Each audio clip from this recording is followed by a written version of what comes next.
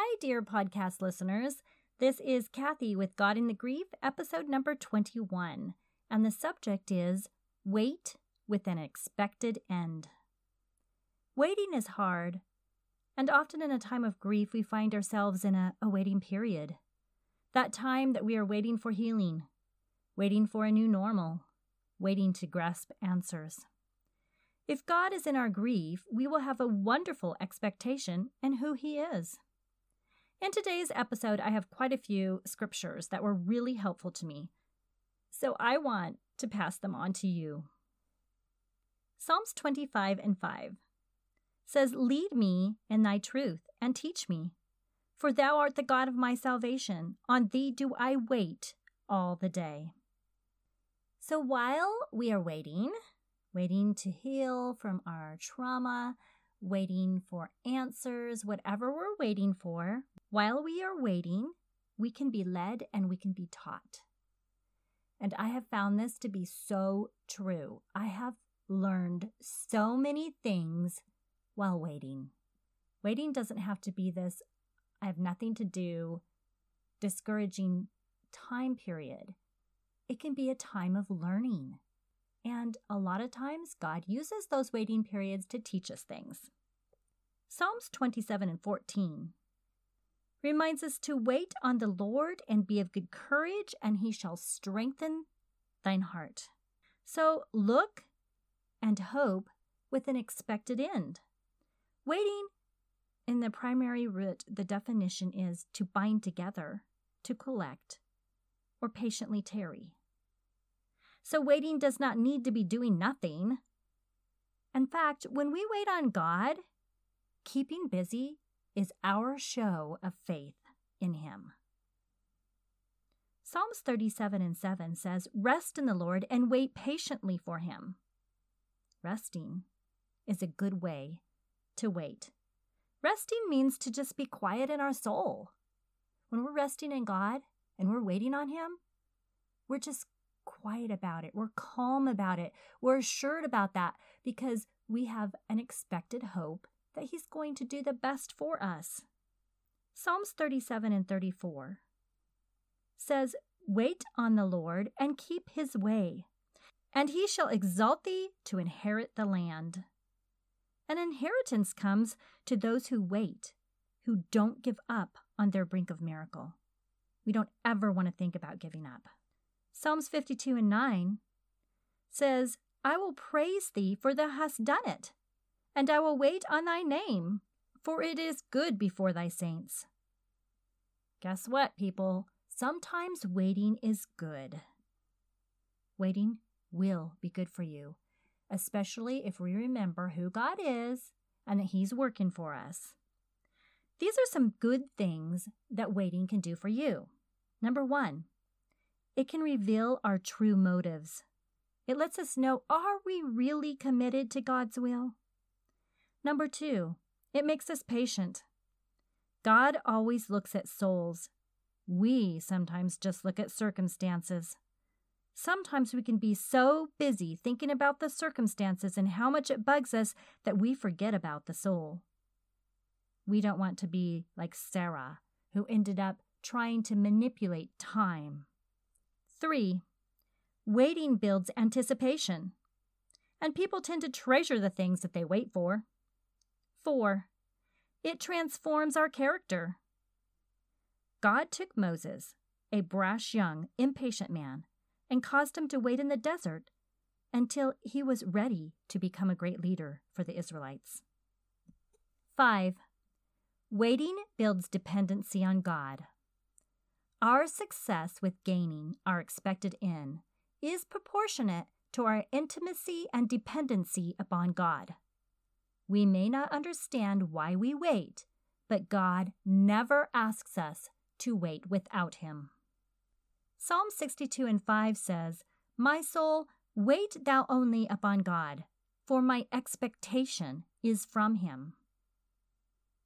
It should be easier to wait if our expectation is in God. We're waiting for something from Him, and there's nothing that God can't do, and God is always at work. So just tell your soul, just wait patiently on God. Psalms 130:6 says, "My soul waiteth for the Lord more than they that watch for the morning." Okay, everyone expects the sun to come up. So much more should you expect the God that created the sun to work on your behalf. We can expect. When it comes to God, He's not going to fail, no more than the sun is going to stop shining. Just think about it. We expect the natural laws of nature to just work. If I throw an apple up in the air, I am expecting the laws of gravity, to bring it back down. Why not expect God to do His job too? Isaiah 25:9 says, "And it shall be said in that day, Lo, this is our God. We have waited for Him, and He will save us. This is the Lord. We have waited for Him, and we will be glad and rejoice in His salvation." It shall be said. That means that we can expect to testify of the good things that God has done for us. We do not need to be discouraged or give up our hold on our testimony of faith. Isaiah 40:31 is that beautiful verse that says, "They that wait upon the Lord shall renew their strength. They shall mount up with wings as eagles. They shall run and not be weary. They shall walk and not faint." Waiting can be a time of renewal with God. It can be a time to get reacquainted with how awesome He is in our busy, chaotic lives. We don't want to be in such a hurry that we miss living life fully. Hurry empties the soul. Do you ever find yourself in a rush and you just feel completely depleted because of it? In Christ, time is not running out. In Christ, we fill up, gaining time. Waiting in Christ is always a good thing. And there's an account in the Bible of St. John, chapter 5, verse 2, that I want us to take a look at. I'm going to read down through this account for a little ways.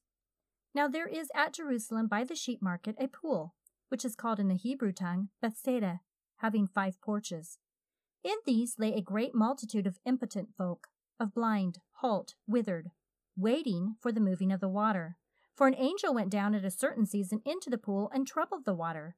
Whosoever then first, after the troubling of the water, stepped in, was made whole of whatever disease he had.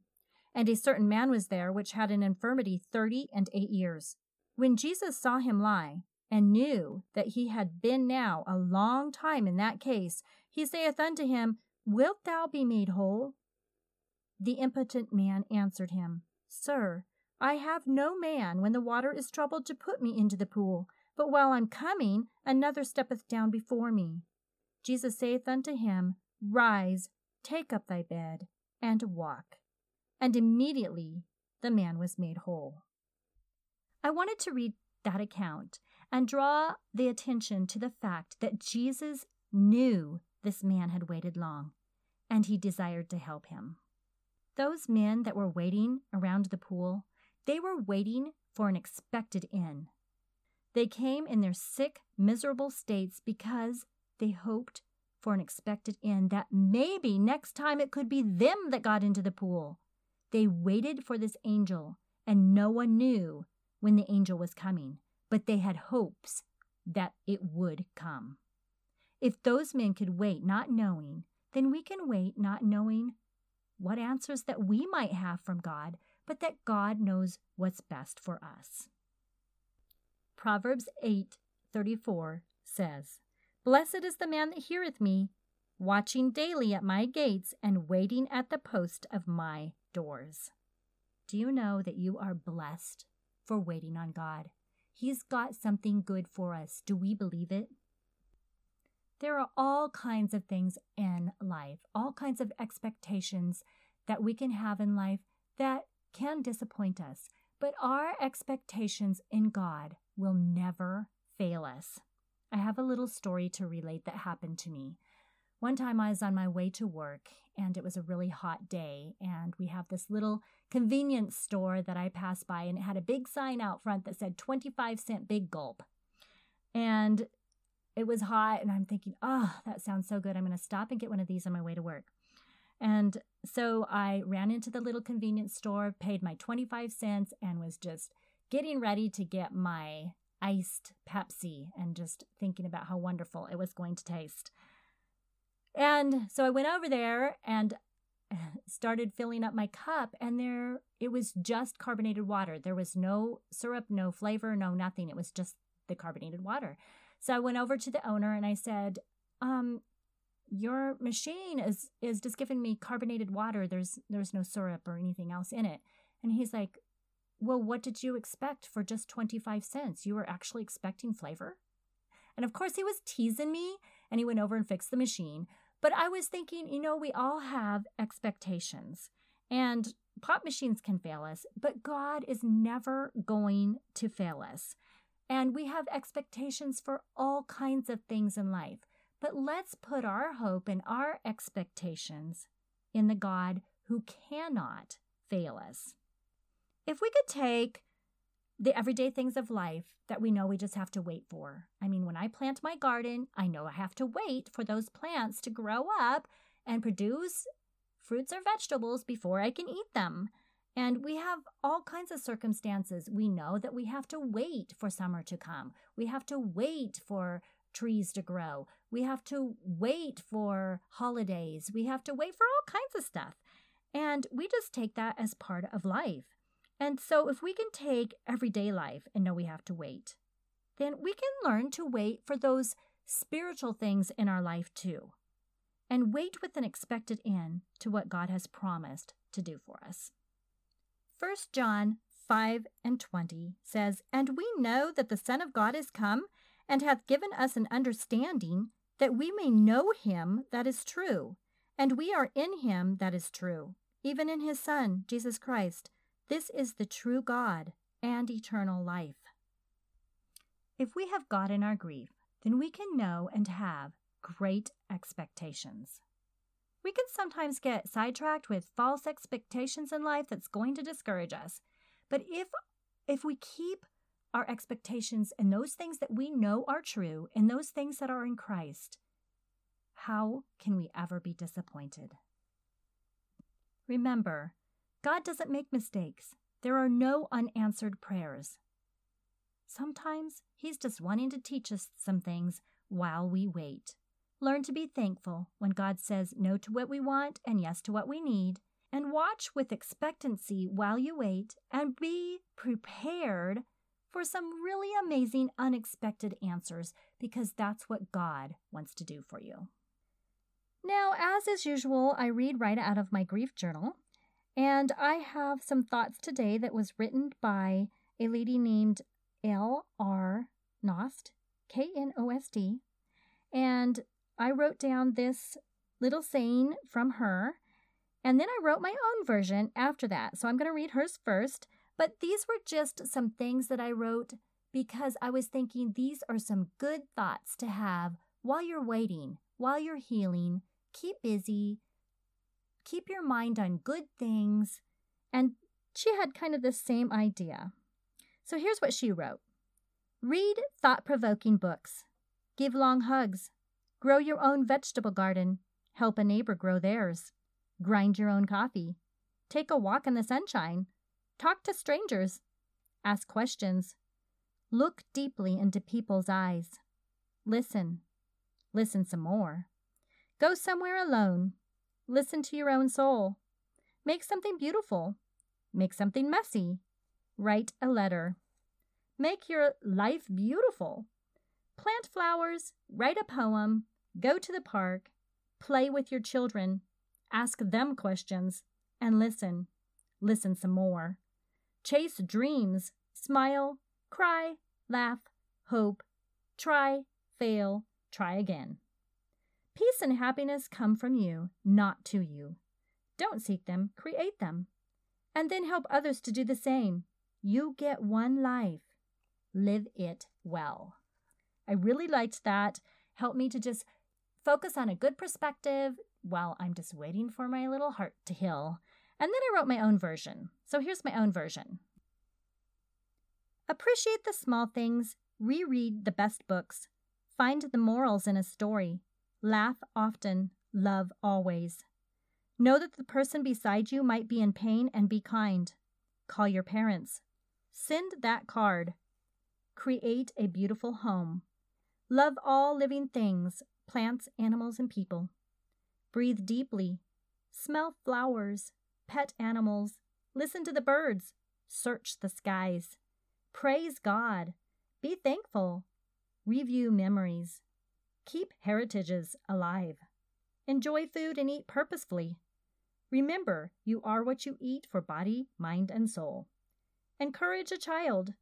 Hug the elderly. Stand tall. Pray on bended knee.